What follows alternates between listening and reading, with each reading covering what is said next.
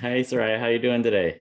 I am good. How about you? I'm doing great. Looks like you're in a good mood today. Well, you usually Well, are. look, I'm always in a good mood. Yeah, I was, I was, But I was going to it say is that. Saturday and it's still summer. And today's topic is a fun one. It's taken us a while to come back around to this topic. Why don't you let our listeners know what we're doing today?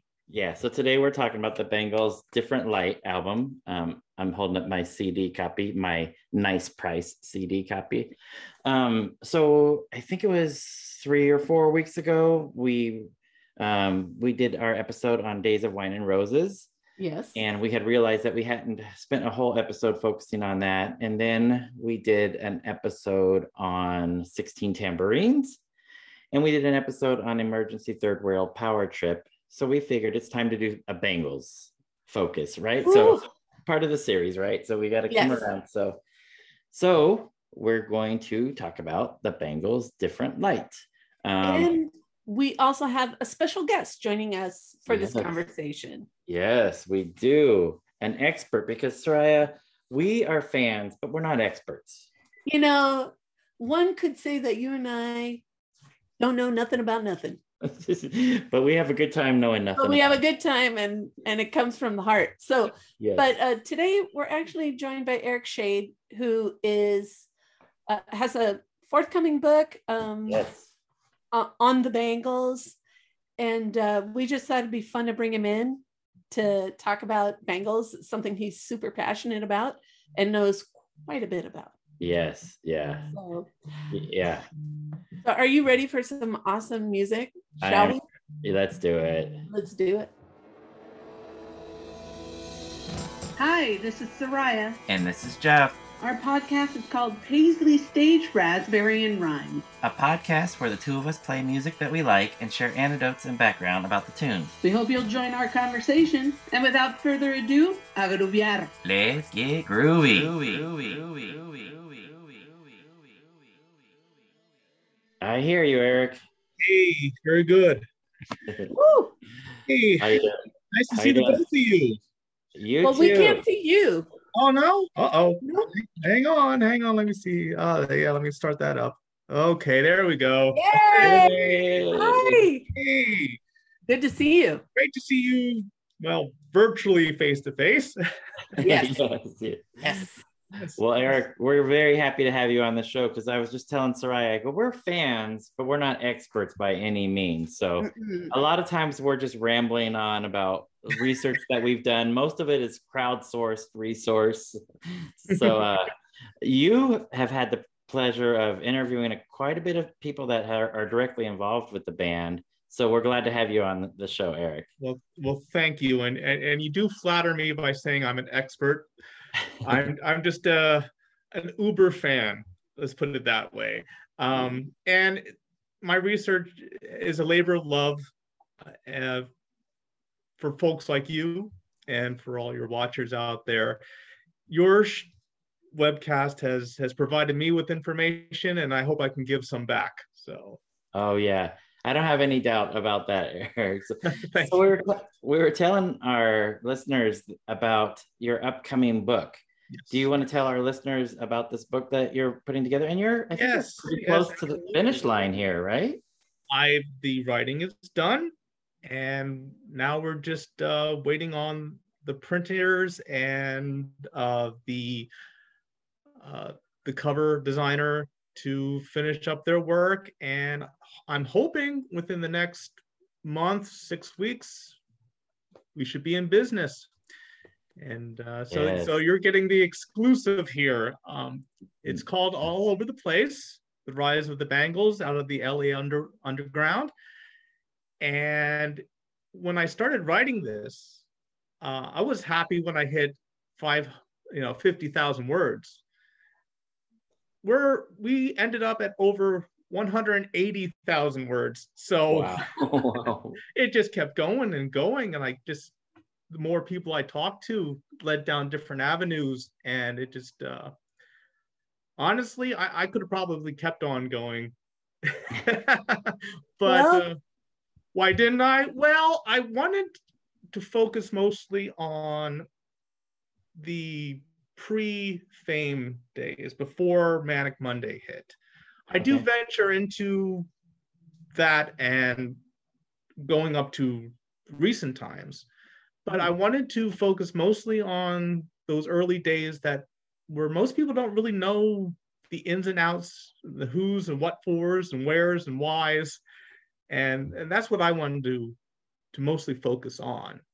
Nice. So with that mostly accomplished, I wanted to tie up all those loose ends. So that's pretty cool. I think I accomplished my goal.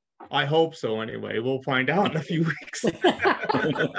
well, that's, first of all, I think it's really good that people, not so many fans are really interested in this early history, and that you took your time and sought out, a way to kind of give fans that history. Yes. In a very tangible form.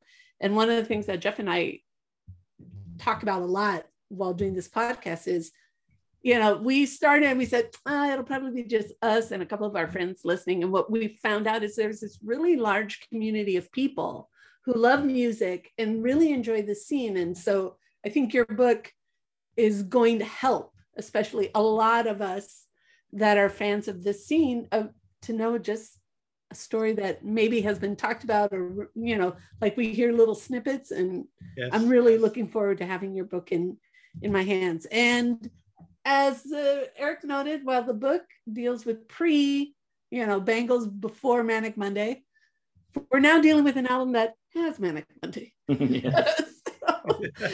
So I don't know, maybe we should jump in. Yeah, let's do that. And Eric, we would love to have you back when the book comes out in 6 weeks, 2 months. Certainly.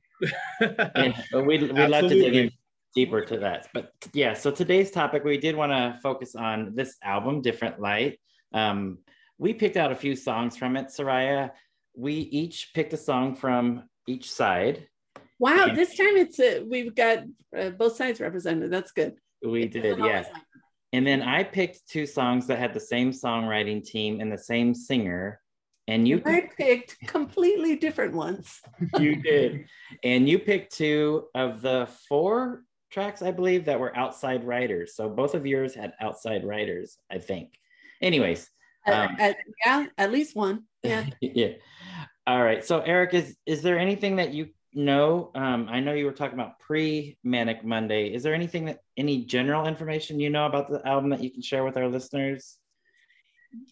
Yes. Where do I begin? I do venture into the recording of Different Light pretty much, because it really highlighted the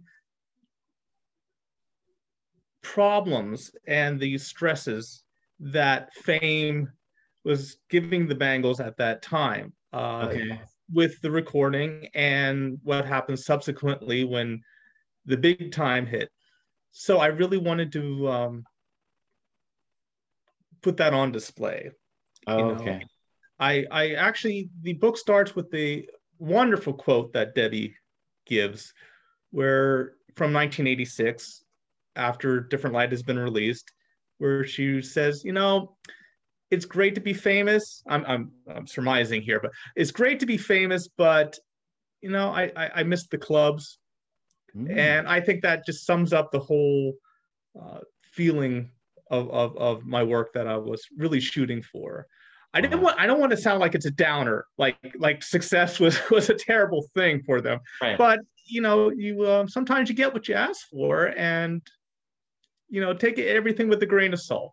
Let's put it that way. So, well, I think we really can't argue the fact that Different Light shows the band moving in a different direction. We have the inclusion of Michael Steele. Annette is not in this lineup, and this is where we start to see this kind of this rise, this commercial rise of the band, out of the clubs and moving into a completely different arena. It's a different sound. Oh yes. There are pieces. There are songs on this album that remind me of Bangles pre-Different Light, and then we just start to hear this very different sound beginning to develop. some interesting, Jeff is really big fan of track listings and where things are placed. And I think this is a really uniquely ordered listing. Wouldn't you say, Jeff? This one's a little different.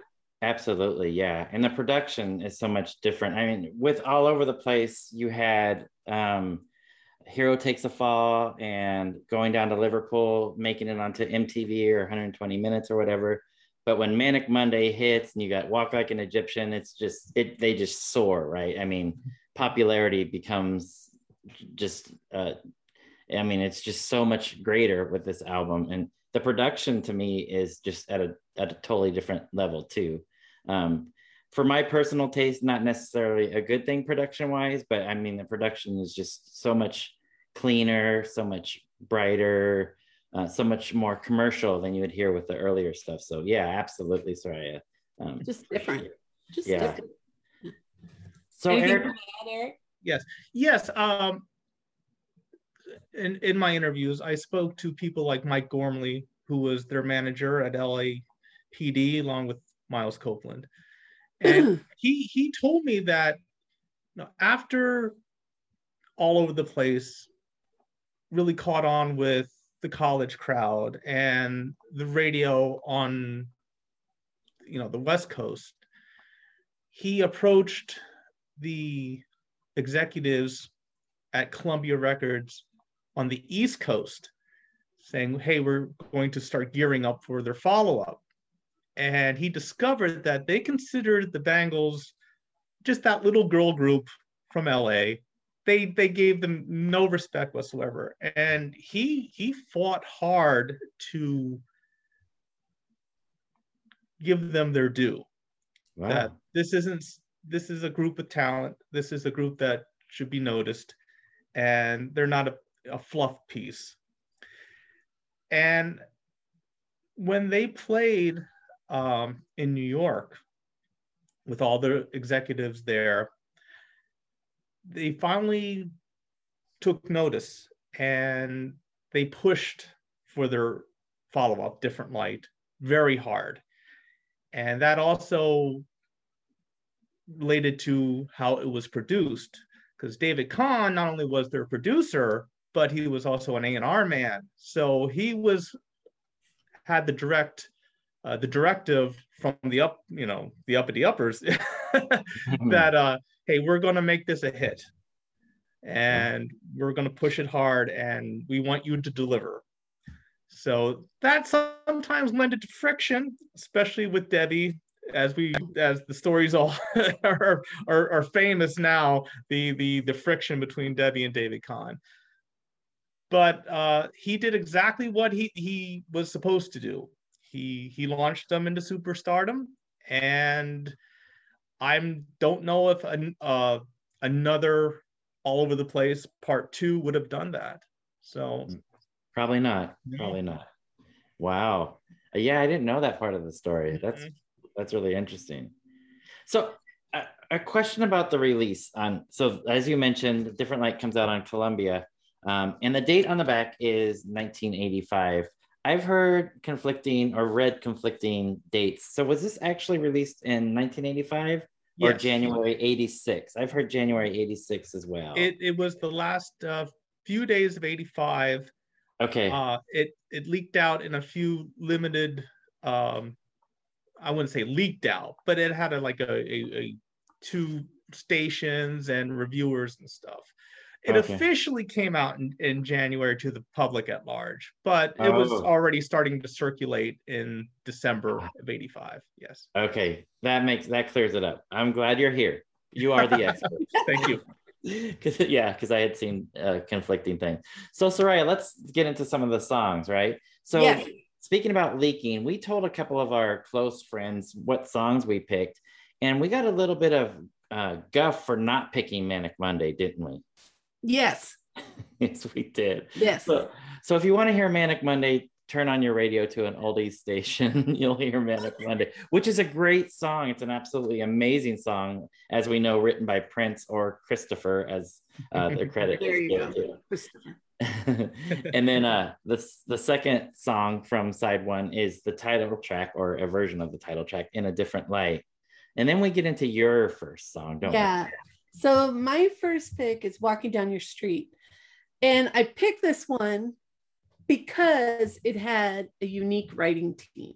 So we've got the lyrics are credited to Susanna Hoffs, Luis Gutierrez, which fans may remember from 3 o'clock, and David, do you say Kahn? Kahn, thank you. Here's the thing. This is a song that reminds me of, an earlier version of the Bangles. But I love Susanna's voice on this song. And it's such a catchy tune. Like this song, I feel like it's plucked out of the 60s and put into the 80s. And it's still, to me, it's still very real. I like it. It's still a really good song, written very well.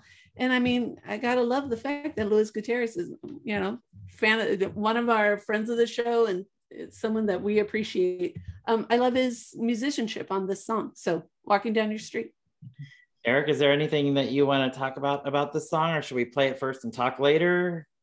Well, if you want to get into a little bit of the writing, yes, as you said about David Kahn having a credit on it. Now that's an interesting point. He has a few credits on several songs on Different Light, but were they deserved? That's up for debate. Even Miles, your opinion? Yes. Well, even Miles Copeland took issue with that, because what would happen during the sessions is that the ladies would come in with their ideas, and he would say, well, maybe the bridge needs some tinkering, or you might want to rewrite that section. And he would offer up his ideas. They would come back saying, hey, this is how we're going to fix it. And he's like, nah, I don't like that. We're going to do it my way. Wow. Which sounds harsh. It does sound harsh. It sounds very harsh, but as I said earlier, he did make these songs into big hits. That's undeniable too, right? Yes. I mean, we can't even argue that fact. His approach may be lacking, but you can't argue the results. That's for sure. That's for sure. So for doing things like that, he got his credits. Some say that he wanted a piece of the copyright pie. Yeah, Yeah. Yeah. All right. So, Soraya, you ready to listen to it then? Hell yeah! Walking Down Your Street.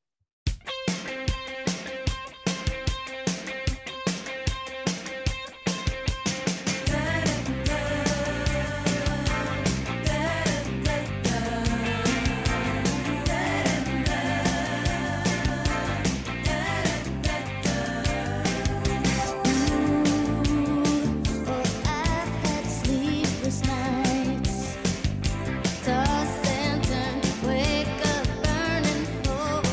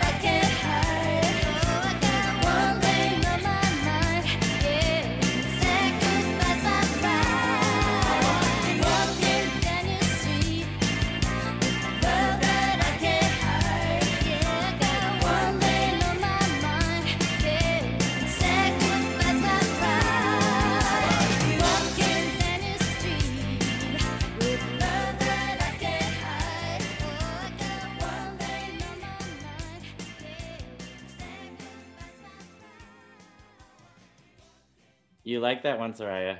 Man, those harmonies, they're just, oh, it just takes you. It just makes you happy. I love hearing them sing together. The harmonies from the beginning have been something that I don't know. Just these voices come together and it's beautiful music no matter what. Really catchy tune. And there's, now that I'm listening one more time, I'm like, ooh, that guitar part, I really like that. Oh, I like that too.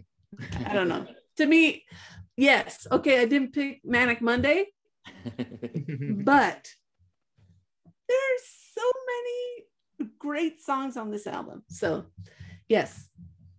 Yeah, absolutely. Yeah, Susanna said that she was going for a Supreme's Shangri-La's vocal on that one. Wow. There you go. Of course, you always get the great harmonies with the Bangles. That's one thing you can count on. Yes. Yeah. That was of the small batch of songs that they did have before they went into the studio to record Different Light. That was the most recent, and that one was already almost a year old. She wrote that. Yeah, she wrote that with Greg the previous spring, about the time when they were recording the Goonie soundtrack. Oh, nice. Yes. Nice. And it was called Desire at the time. That was the working title. And when they went to the studio, it was one of the first songs they tried to tackle. And originally, before Manic Monday showed up, that was slated to be the first single. Oh, you're welcome. You're welcome. Yes, fans of the Bangles and Paisley Underground. That's why we have Eric here. Yes. Oh my gosh, these are amazing details. Yeah, absolutely, absolutely. So, Eric, there's also a recorded version by Lewis and Clark, Luis Gutierrez band. So, was this version actually recorded prior to that one? This was, yes. The Bangles version came out first, and the Lewis and Clark came out, it wasn't terribly long after the single, Walking Down Your Street, the Bangles single came out, maybe 3-4 months later. Okay. And the Lewis and Clark is probably a little more faithful to how it was originally envisioned when they wrote it. It's a little more bass driven. It's a little heavier. It lacks those great harmonies, but it's probably a little closer to the mark of what was originally in mind when it was composed. Interesting. And there's also a 12-inch single of that Lewis and Clark track. If you can find it, hey, hard to find. I've been looking for years. So there's a remix of that. So wow. Yeah. Soraya, I need to go looking. I think we both do, and I'm nowhere near a completist, but now I really want this. And if Eric's been looking for years and hasn't found it, I'm just gonna get in line. Yeah, I think we're just gonna go right behind Eric. That's it. So Eric, you mentioned it being a single. This album had 5 singles, right? So Manic Monday, Walking Down Your Street, Walk Like an Egyptian, we know, If She Knew What She Wants, and I believe in the UK they released Following. Right. It actually, only in the UK, it did even chart in, I think it was Ireland. Wow. But we didn't get it here, unfortunately. No. Yeah. More importantly, do you have it? Yes. I have 3 different versions of it. I have the 12-inch, the standard, and I also have the special edition that came with a set of buttons. So oh wow. Yeah, the sleeve folds out into a little mini poster. So it's pretty cool. They always get the good stuff over in the UK. Yeah. when it came to singles, they always went all out. Yeah. That is really cool to know. Yeah. Okay, Jeff, we got ground to cover now. Yeah. Eric set the bar super high. Yeah, I don't have anything from the UK whatsoever. All right, so we go from Walking Down Your Street to Walk Like an Egyptian right afterwards, 2 walking songs back to back. And as we know, Walk Like an Egyptian became huge. Again, it was another outside writer. I think they were listening to tapes that were provided to them. Is that right? For Walk Like an Egyptian? Yes, when they came up short with compositions because they were on the road so long. They just didn't really have time. They were pulling in ideas from old songs they had written years and years before, which we'll get to. And David Kahn was also, because he's of his ties with various composition copyright organizations, he would bring in demo tapes all the time and say, this one sounds like a hit, you want to give this one a shot, so they were bombarded with ideas. With that, yes. Wow. So they went with it, and obviously it was a huge hit, and it was the right decision for them to make because that just blew up. Then we go to Standing in the Hallway, which with a Debbie Susanna song, and credit David Kahn sneaks in here too and gets a little bit of credit for lyrics. And then we come to my song. So the last song on side one is Return Post, little bluesy song. And the harmonies on this, to me, are one of the best harmonies on this album. So I had to pick this song. But is there anything that you could tell us about Return Post? This is one of those that I was hinting about being an old, having its origins going way back. So far back, we're talking about the time when Vicki was in college. When she was in UCLA for a few years, she didn't graduate. She dropped out before she graduated, but she was an English major. And she wrote this in class. It was a song that was originally called Ain't Good Enough to Say Love. Oh. And she would pass notes back and forth with Amanda Hills, who was their bass player back when they were called the Muse. They were the Muse at this time. So Vicki, Debbie, and Amanda. And when the sessions for Different Light rolled around and they were scrambling for compositions, she dug up this old song. She took the first verse, kind of reworked it a little bit, called in Susanna, say, help me finish this off.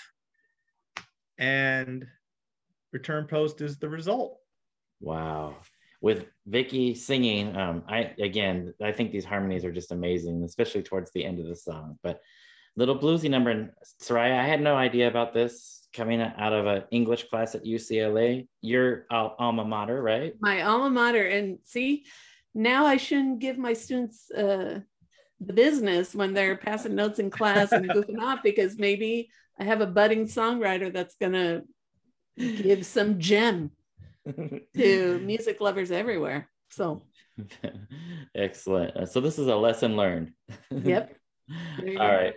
Well, let's go ahead and listen to it, and we can talk about it afterwards if there's anything to talk about. So here's Return Post, the last song on side A.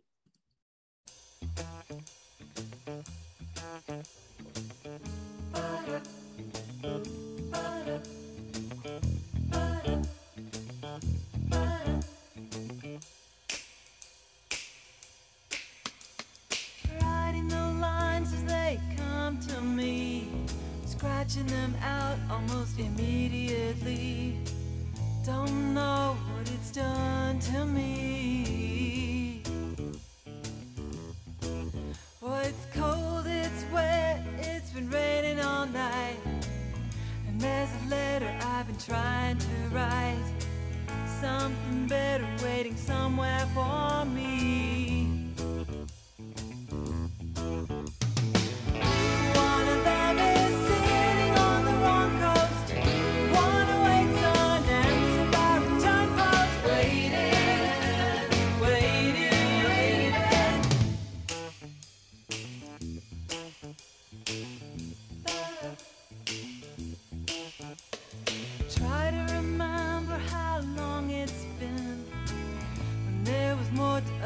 Paper and pen.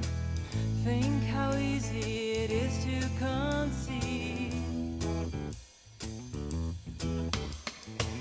And I know when we're together again, we'll be strangers for an hour, and then we'll have to figure out if this thing is real.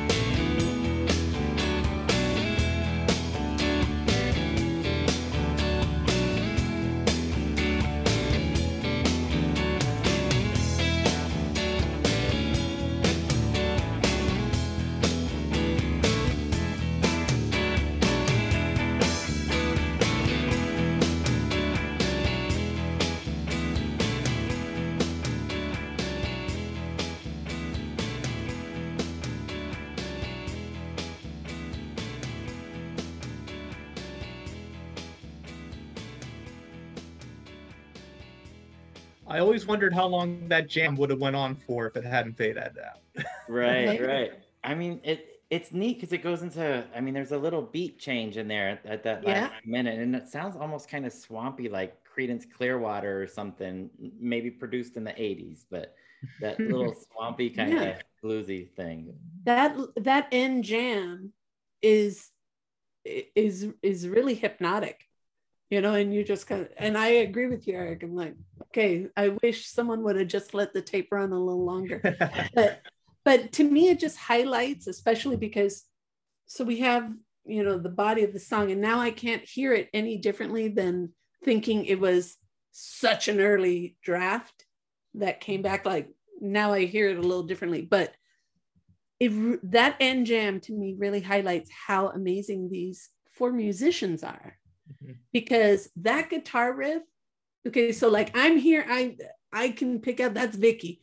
I can hear Vicky's playing, I hear Debbie, and then like today I just heard that bass line. It's really deep, funky bass line. I'm like, damn, this is it's just, they're so good. And then to me, it's the comment you made earlier, or the anecdote that you shared, that, you know, they had been kind of dismissed as this, oh, that's that girl band from LA. And I'm like, man, these are 4 badass chicks. And oh, really great musicians. And I think that end jam to me is just like, when they played this live, it was a lot heavier. And I think this was probably a result of David Kahn. But in this case, I do think I prefer this kind of restrained, and your comparison to CCR, I think is dead on. That never even occurred to me, but I think you're right on this case. That jam, I think he made the right move with this one. I think this is probably my favorite song on the album. Wow! Yeah, wow! Yeah. I was going to ask that later on in the episode. You heard it here first. Yes. Nice. And you said that about the walking songs, "Walk Like an Egyptian Walking Down Your Street." Well, this doesn't have walking in the title, but we know that this was polished off during a walk. Sue and Vicky, when they were finishing up writing it, they were walking down Franklin Avenue in Hollywood. And it's like, okay, another one to submit. That's amazing. That is amazing. We're getting all kinds of tidbits here. I'm loving all this, Eric. I think we got to have you on a couple more times. Get through different albums and hear different. I'm here for you. Bravo. It's nice to have someone that knows what they're talking about, Soraya. Yeah, Jeff and I don't. So we flip the record, and it starts off with this song. So I got this picture disc. It's actually, I don't know if you can see it, but it's actually a single. So the picture disc for If She Knew What She Wants. My buddy Frank Dragato from the JFJ Conspiracy gave me this little shaped picture disc, but side 2 starts If She Knew What She Wants, right, Soraya? Yeah. So this was also a song. I'm guessing, Eric, this came later when they were looking for extra songs, because it wasn't written by the band. No, that one was written by Jules Shear, who was starting to really be noticed after he wrote All Through the Night, which was a hit for Cyndi Lauper. Right. Now, he had been around for a while. He was with the Polar Bears before that, but even predating that, he worked with a band called the Slow Children. I love them. And Michael Steele, right? Exactly. So Mickey knew Jules going way back. So we're talking 1978, 79. And they met up again. They were reunited at a rock and bowl event for charity. Nice. And they went to, they got together and they went back to his hotel room, Jules and the Bangles, and they wrote, again, that song for the Goonies soundtrack, I Got Nothing. I love that song. And that kind of got like the gears rolling. Well, what else does Jules have to offer, when they were looking for songs? And his Eternal Return album had just come out.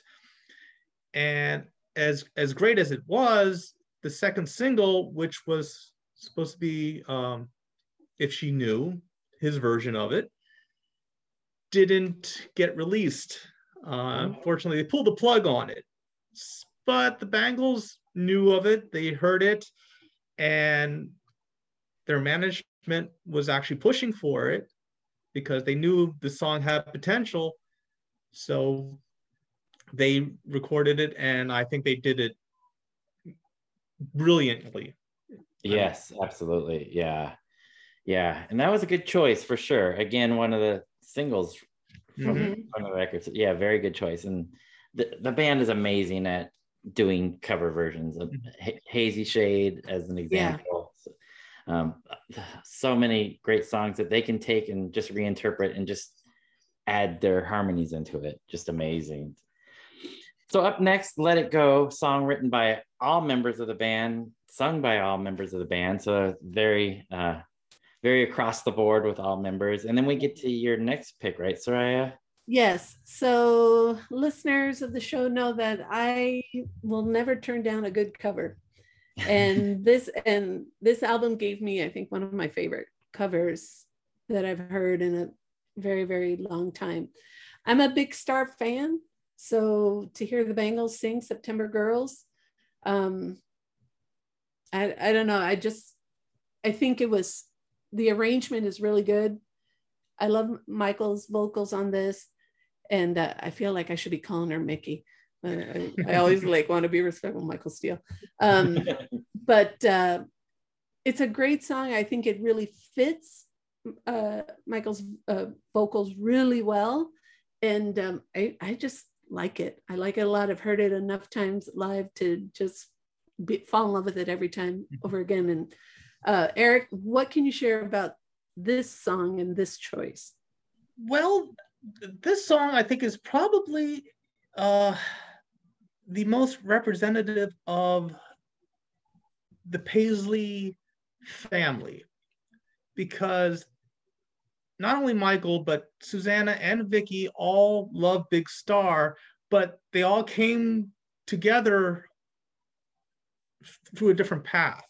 Susannah was introduced to them back when she was in college herself with David Roback. And Vicki found out about them at the Spock Hotel when she was sharing the house with Steve Wynn.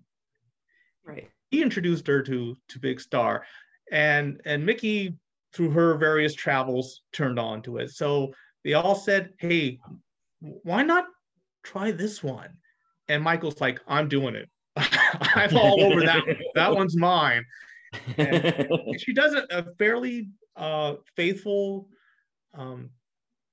cover of it. I mean, it's not, it doesn't diverge much from the Big Star version, but it's got that little extra Bangles something that I think makes it special. I agree. Let's listen to it. We'll talk about it a little more after. September Girls.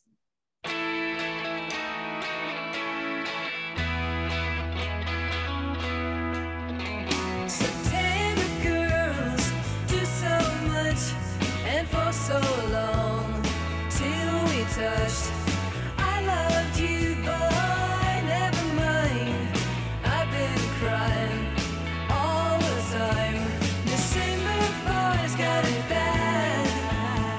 December boys got it bad.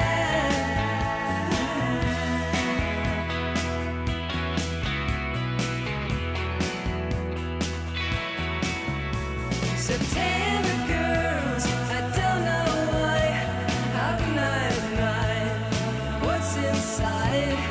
even though I keep away, they will love all our days. December boys got it bad. December boys got it bad.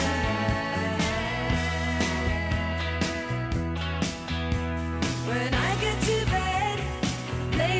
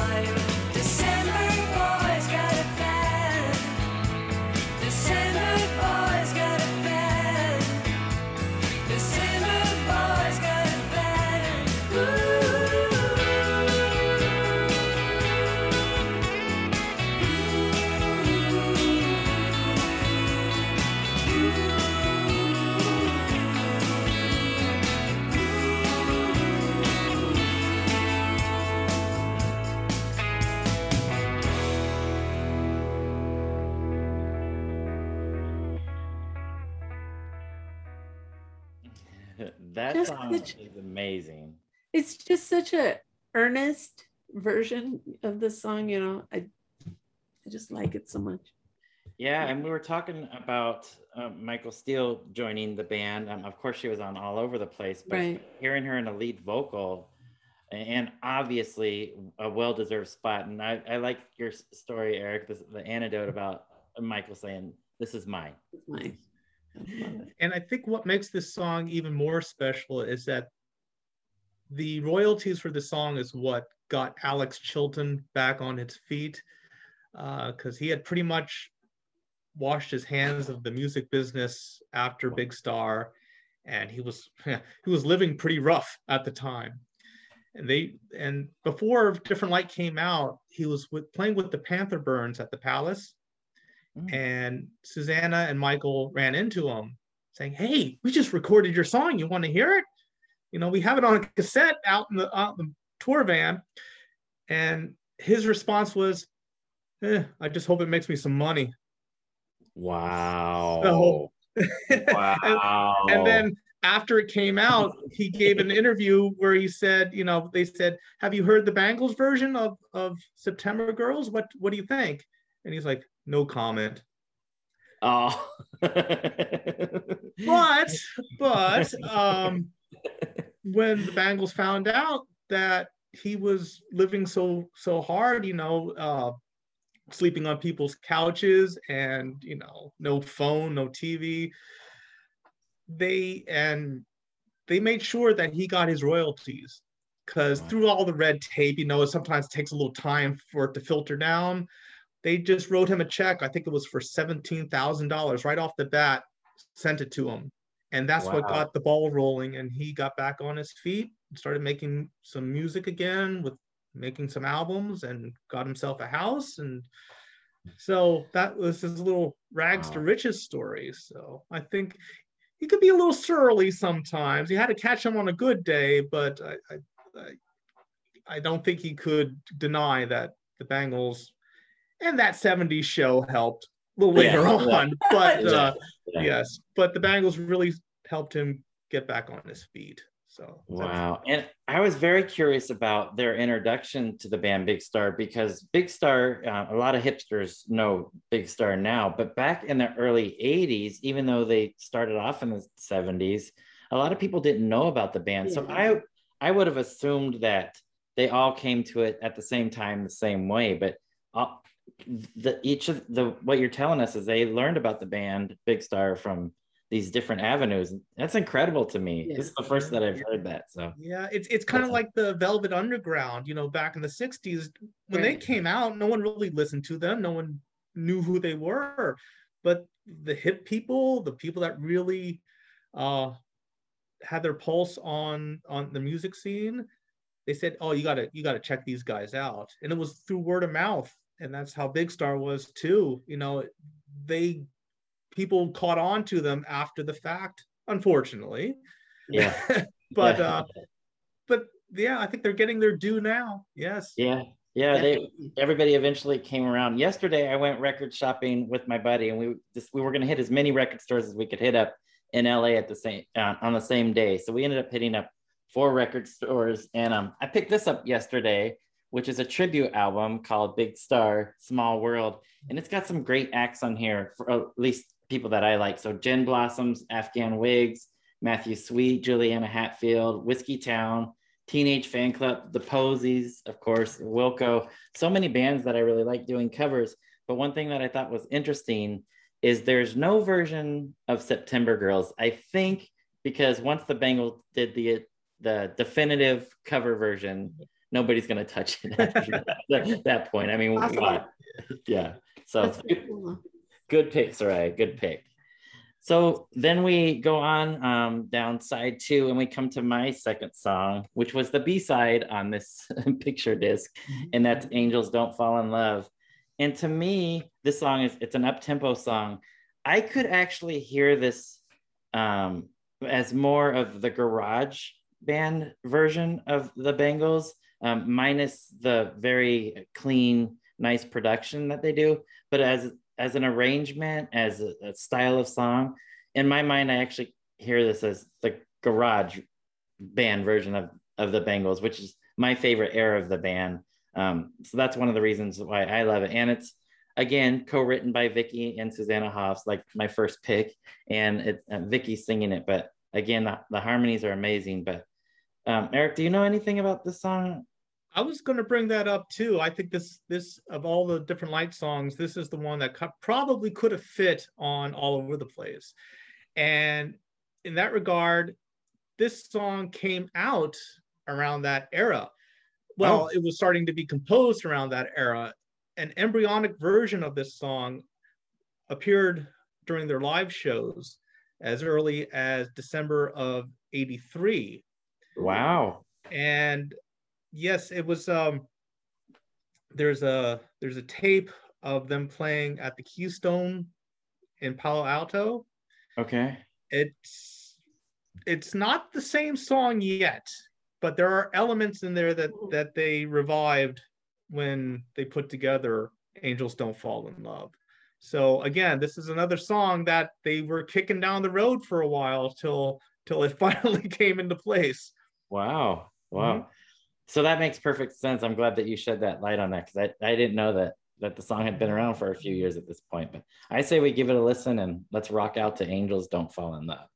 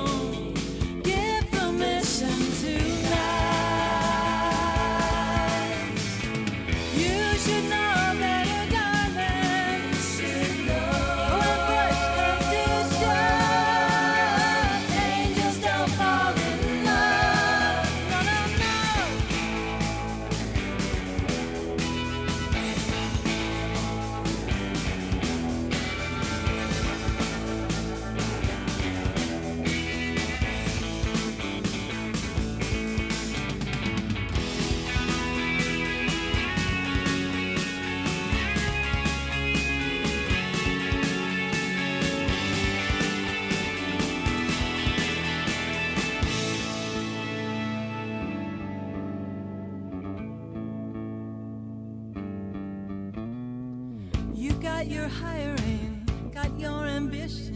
You think you're spiritual and on some mission. Well, I can see it when I look in your eyes. When you think of love, you think of compromise. It's no big disgrace, there's no loss of grace. The trouble is there's always someone there to take your place. And the trouble is you don't believe that it's true. When the sun goes down, there's something there for you. The trouble is I see you missing so much. Why you're knocking on the wrong door, the post on angel's touches. You think she's everything you're dreaming of. The trouble is those angels never fall in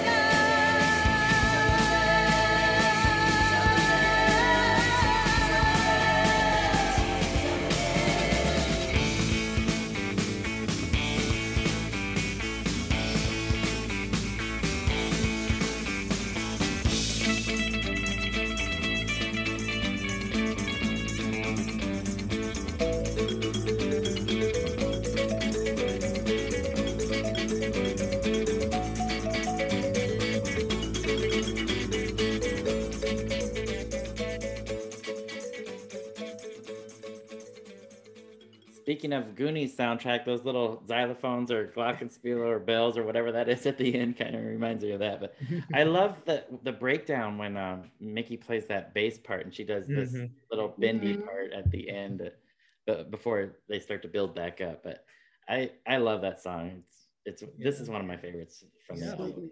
Apparently, the inspiration was born out of a Haley Mills film called "The Trouble with Angels." Oh, the song has nothing to do with that, but apparently the title was enough to launch there you go composition. I love that part where they go through that trouble is at the end. Oh, the vocals are great. That you stand at the gate and then Susanna comes in and you wait and wait. That's like the Beatles. Getting better. It's like right. Paul's like better, and Paul, going to get much worse. Nice comparison. I like that. Very nice. I think that kind of shows the best parts of the Peterson Hoffs composition songwriting partnership. I'll agree. Nice. I wish there would have been more of that when everything rolled around. But agreed. At least we have this. Yeah. Agreed. So Eric, you mentioned Paul McCartney. Paul McCartney's guitar player Rusty Anderson is credited on this album. I don't know where or when he plays. Do you happen to know? It's not exactly sure. There's no real breakdown of who's playing what on Different Light. But there are some instances through interviews and reflections that we do know that there's someone else playing besides the bangle. Going back to September Girls, that kind of backwards sounding bridge part, that's not Vicky. Now, I don't know if that's Rusty, but that's one of David Kahn's ringers filling in for that part. Okay.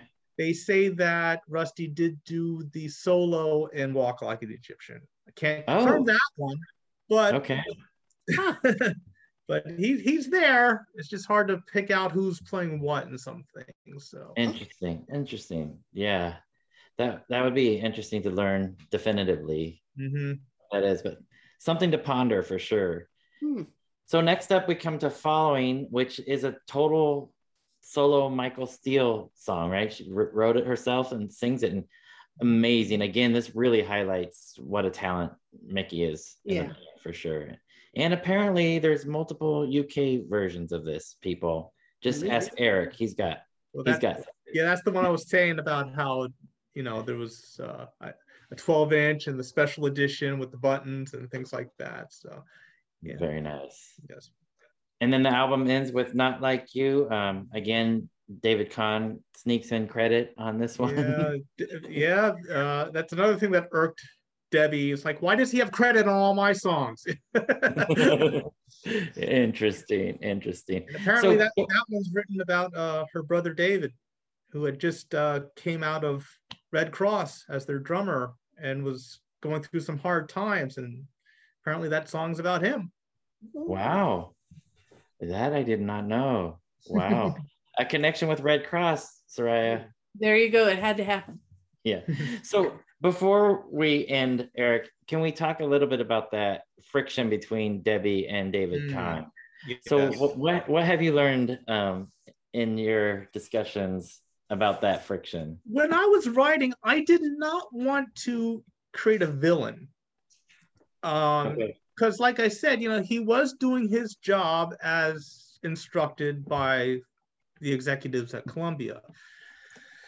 But what he put all the Bangles through, starting with All Over the Place, it was difficult to remain neutral.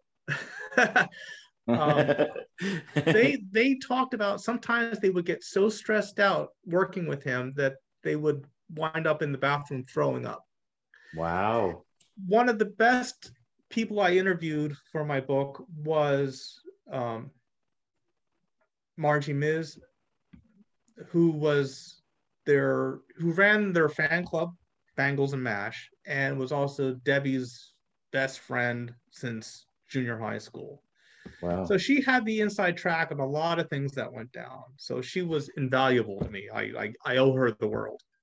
And she would say, there was a little bench in the back lot behind the studio.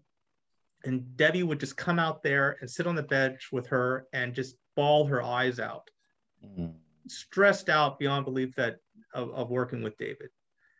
And, by the third album, there was absolutely no way they could have worked with him again. That was it.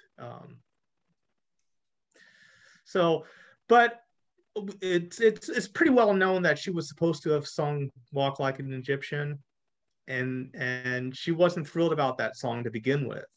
Oh. But she was supposed to sing the whole thing, and then she was supposed to sing the second verse, and then David said, "You don't seem very into this." It's like, well, I don't particularly like this song. Oh, it's going to be a hit. Don't you want to sing a hit? It's like, I'd rather sing something I like. So then he started, auditioning the other Bangles. And eventually she was just squeezed out. And then she didn't even play drums on it. So when that hit and launched them into the stratosphere, it was a very empty success for Debbie. Wow. Yeah, I bet there's a lot of mixed feelings that goes along with that, right? Yes. But she always looks like she's having fun nowadays the last couple times I've seen them play it where she jumps off the drum kit. She comes up. Yes. Now with Michael gone, she now gets to sing that second verse. it's so everything comes around. Yep. Yep.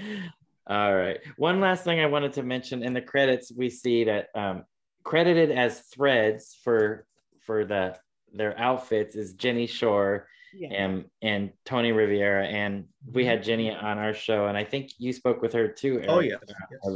A bit. So Jenny was definitely a part of the band as their stylist. So she gets credit on this album for threads. So there are several people in those credits that I talked to doing research for my work too. So yeah. Any that were of interest? I don't want you to tell too much about the book, because I want all of our listeners to get this book.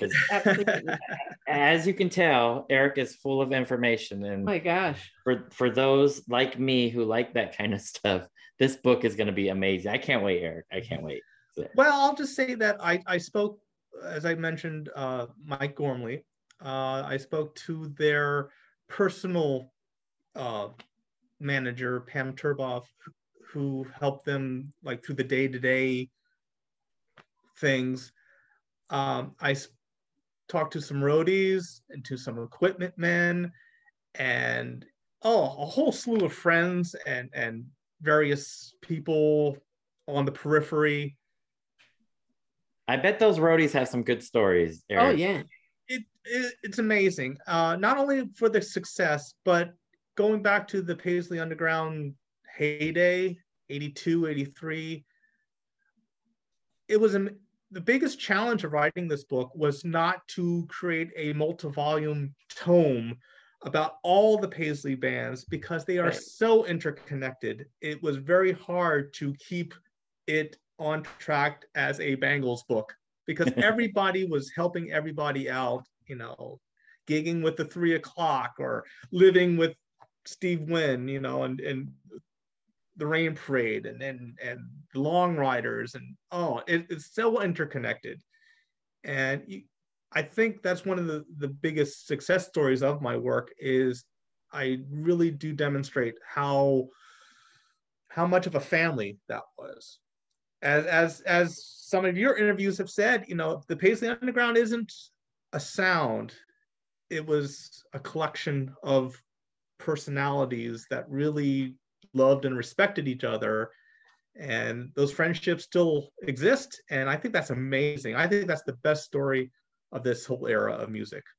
Amazing. Soraya, I think we just got a soundbite right there. I'm sorry, that's it. I think we better just yeah. But I do, Eric, want to ask, so for our listeners who perhaps want to find you or make sure that they get a copy of this book, how can they find you on social media? Right now, I am one of the moderators on a Bangles Facebook group. The the Bangles Collective, which I do pride, along with my fellow mods, that we are different than other Facebook groups. We are not fanboys, plotzing in our pants over pictures of Susanna in the all-nighter or something like that. We show respect. We also are very oriented towards history and keeping the facts straight. Yeah. You can catch me on there. Now, like I said, pretty soon, as soon as the printers start rolling, I will have links and a website for my book popping up. So very, very soon, you guys will be the first to hear about it. Great. And just keep your eyes peeled. Pretty soon, I'll be out there. Yeah. Very exciting. And we'll definitely share that. Oh, Absolutely. We'll share the link. Today has been super informative. Eric, yeah, we can't thank you enough just for coming on and helping us really fleshing out this album for us. And now I'm like, now I want to go back and listen to September Girls, because now I'm all angry that it's somebody else possibly and not Vicky, but let me just hold her in my heart. I just think she's amazing. But this has been super informative. We can't wait to have you back on again. Thank you once more for taking the time out and joining us. Much. Yes, thank you, both of you, very much. And this show, as I said, this show has helped me a lot. I've gotten bits of info from many of your interviews that led me down to other paths, and it's helped a lot. So good. You were one of the first ones when I started this. I don't know how I found you at first, but you were there, and you were with me the whole ride. So that's why you guys get a special thank you in the book there. Well, we do? Oh yes, absolutely. Yes, you do. So like the Paisley Underground, we're a group of friends connected by a common love. That's who right. Respect one another and support one another. That's right. Yes, indeed. All right. Thank you, Eric. We really appreciate it. You bet, guys. Anytime. Thank you. Okay. And we'll see you soon, hopefully in the next 6 to 8 weeks. If the gods smile down upon me, it should be about that time. Yes, thank you. Let's hope so. All right, Eric. All right. Thanks so much. Catch you on the flip side. Bye-bye. Yes. Bye-bye. Is your mind blown? Yes. Mine is. Yeah, absolutely, Soraya. Shoot, man. That's wild. He gave us so much info. Yeah, and Soraya, I believe I'm almost certain that you're also a member of the Facebook group that Eric mentioned, and I really appreciate. I am in several Bangles Facebook groups, and a lot of them are, unfortunately, as Eric described, a lot of photos of the band, and it's more about how the band looks. But if you're on this page, Eric's posts are amazing, and he goes into detail. He had this series where he went through every song that they've ever recorded, and some that they weren't recorded. So you have the one post about each song, and he goes into detail about some of these songs and just paragraphs. So this makes me really excited for this book, because I'm a nerd about the music, right? I want to know about the music, and learning that Eric is focusing on this pre-Manic Monday era of the band. That's my era of the band that I really love. It's that buildup of the Bangles, and going through that garage phase, and the heavy club dates, so many different places. I'm really, really intrigued. I really, really want to read the rest of it. Yes. But going back to the album that we picked today, my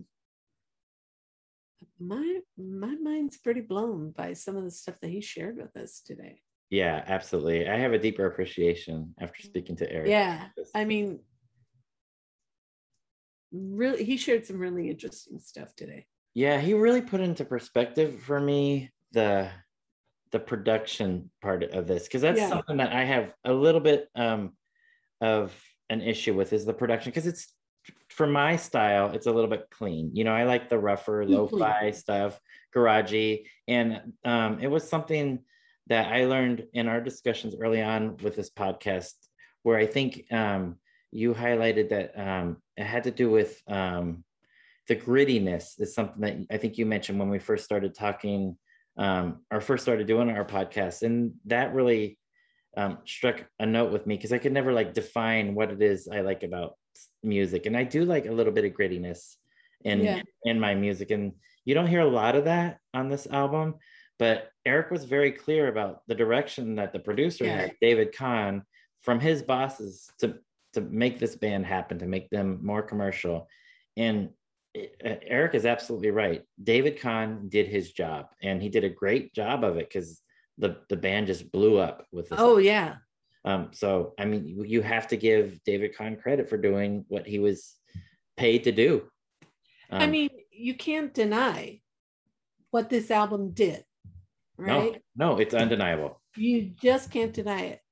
But I think Eric presents this really interesting additional story, and that is this kind of push-pull between perhaps what the label wanted and what the band was looking for. And, you know, and then Eric said, you know, by the third album, it became really clear that they couldn't continue to work with him, because, you know, it was just a tense environment.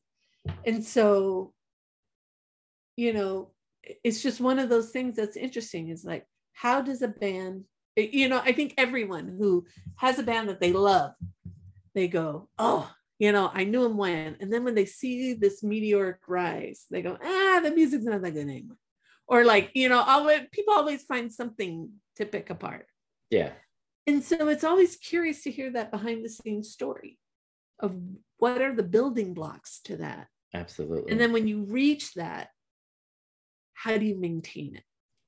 Right. And then how does the vision, the sound, everything, the dynamic of the band change once you're there? And I think we've followed so many bands where it's been this, you know, up, down. And, you know, it's just an interesting story, no matter how you slice it. It is an interesting story. This album alone could make a movie. From what I'm hearing from Eric and what went on behind the scenes, I mean, just what the band was before this and this period of time. I mean, that story is just incredible. So much. There's a lot to process. Yeah. I will say, I now want to see the 3 different versions of Following. I know. Of that single. I do want to find a 12-inch single of Lewis and Clark. I think we're going to have to ask Lewis if he has any in his archive. But whoa, that's pretty interesting. Yeah. Absolutely. Yeah, absolutely. Jeff, this was a lot of fun. It was a lot of fun, Soraya. Even though we didn't pick Manic Monday. It was fun. Yeah. Oh my God, mi gente, a groovear. Groove on, Paisley people.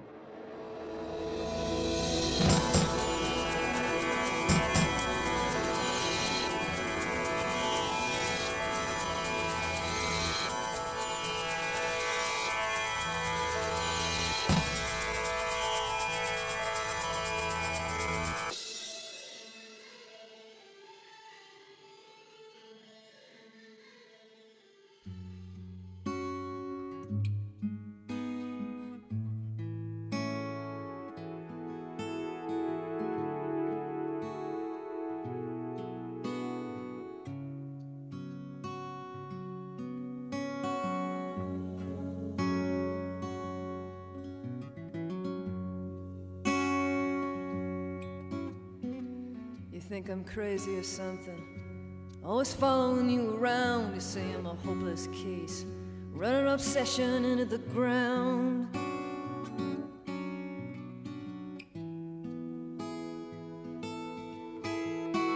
You call me a loser, you call me a shadow and fool.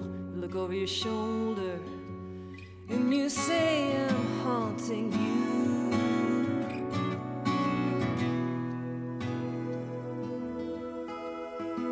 So why do you call me? Why do you look for me? And why do your eyes follow me the way they do?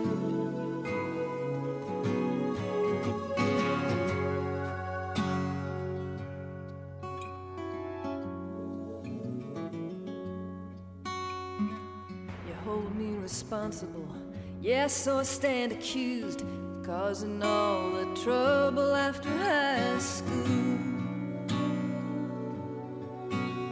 Between him and you, yeah, you call me a loser, you call me a shadow and fool, but I was a good girl, yeah, till you taught me what it means to be true.